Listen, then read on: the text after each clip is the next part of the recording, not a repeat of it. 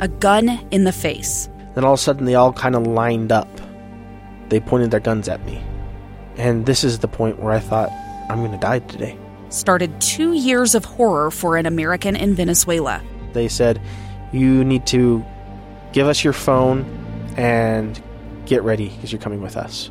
I'm Becky Bruce, and I spent a year researching and piecing together Josh and Tammy Holt's story about their ordeal in a notorious prison. That's when everything started to turn bad. We had another pound on the door. Boom, boom, boom. And there was the police once again. You can binge all of the episodes of Hope in Darkness on KSLpodcasts.com or wherever you get your podcasts.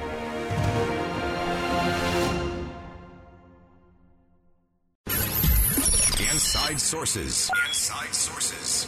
Utah's source for exclusive access and insights behind the news. Here's the opinion page editor of the Deseret News, Boyd Matheson, on KSL News Radio 102.7 FM and 1160 AM. Welcome, everyone, to Inside Sources here on KSL News Radio. It is great to be with you today. I am Boyd Matheson, opinion editor of the Deseret News. And as always, we got a lot of ground to cover in the fastest 60 minutes of radio as we actually attempt to slow things down just a little bit, divide the rage from the reason, elevate the conversation, help you connect the dots, and make the news make sense today.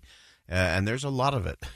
We're continuing to monitor all of the things coming out of Washington, D.C. today, including John Bolton's book, which will be released tomorrow. A lot of gum flapping about that over the weekend on the various news channels. And I have to say, from everything that I've seen thus far, it's a little bit of a nothing burger. Not that there aren't things in there that we should be worried about or concerned about, but most of them are just sweeping generalities, where he just didn't think the president was right, or that the president was focused on the right issue, or the way he wanted him to think about it, which is pretty typical in these tell-all books. You get a lot of sizzle about what's going to be in there, and it's going to be the end of a presidency. All of those things you get in a tell-all, and then in the end, there's just not a lot of stake there.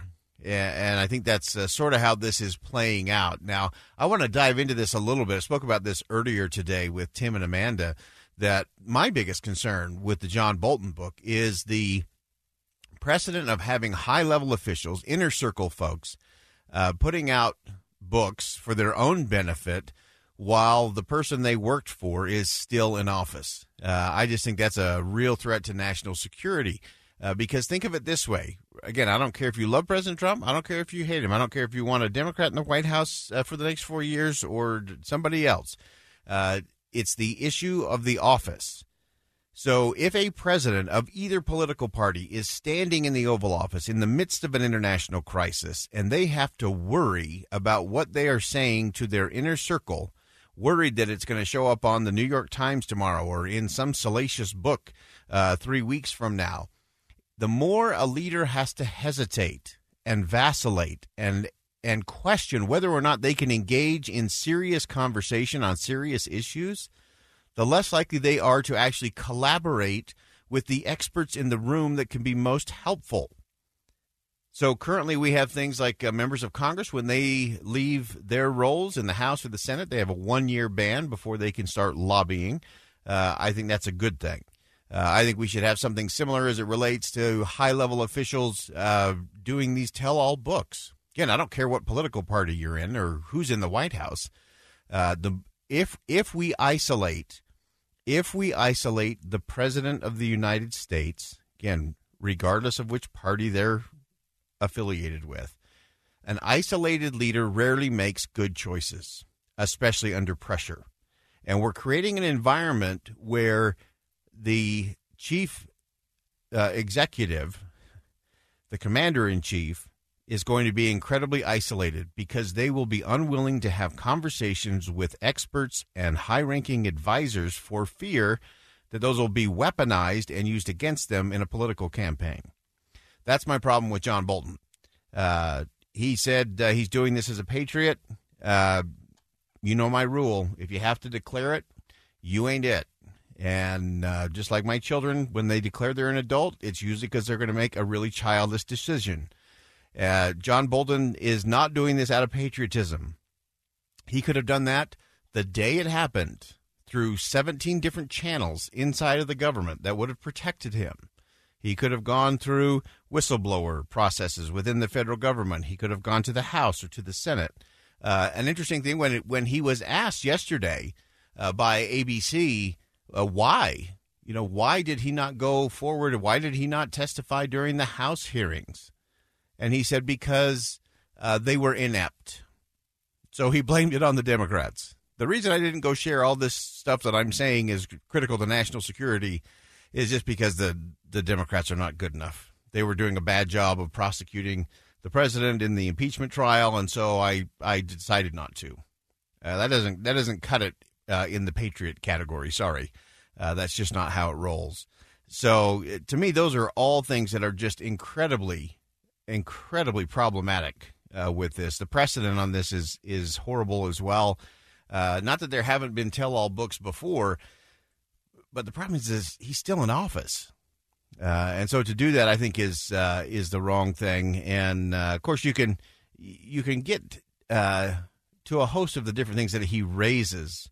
In fact, let's go to the very last piece of sound. This was during ABC Good Morning America today with George Stephanopoulos. And so listen to this statement. We're going to talk about this later in the show. If someone talks about specifics, they have high-level credibility with me. If they do sweeping generalities, not so much. And so here in a book called, In the Room Where It Happened, here is the essence of John Bolton's book in his own words.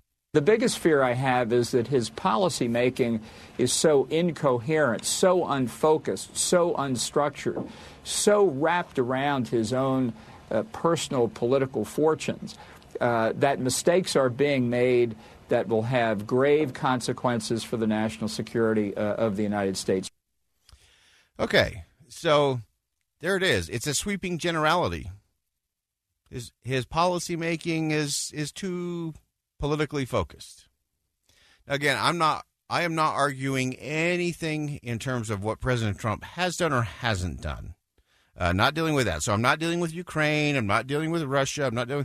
I'm just talking about the office of the presidency and a tell-all book by a former senior staffer. That's the issue at play. The other stuff, we can argue till the cows come home, and it's not really going anywhere at the moment. So this has nothing to do, those of you who are lighting up on our text line, just exhale just a little bit. This is not about President Trump. This is about the office of the presidency and what a president of either political party should be able to expect from his or her senior advisors in a moment of crisis. And if they have to worry about throwing out an idea for fear someone might put that out there and say I'm crazy, or they may not want to ask a question for fear of that advisor saying, well, the president didn't even know where this place was or didn't know who the president of this place was. All those things that can be weaponized for political purposes. So, again, we got to divide the rage from the reason. And when someone comes to me with a bunch of sweeping generalities, that's big red flag for me. And I think for the most part, what John Bolton has served up, in his words, in the name of patriotism, but really what he said is he wants to influence the election. Also very interesting that's why he's doing this now.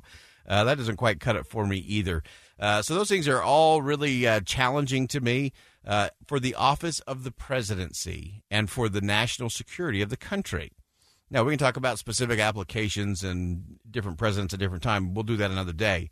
But I just want you to step back a little bit in the midst of all of this. Separate the rage from the reason. Don't obsess on President Trump, what he did or didn't do, whether you love him or hate him. I don't care about that right now.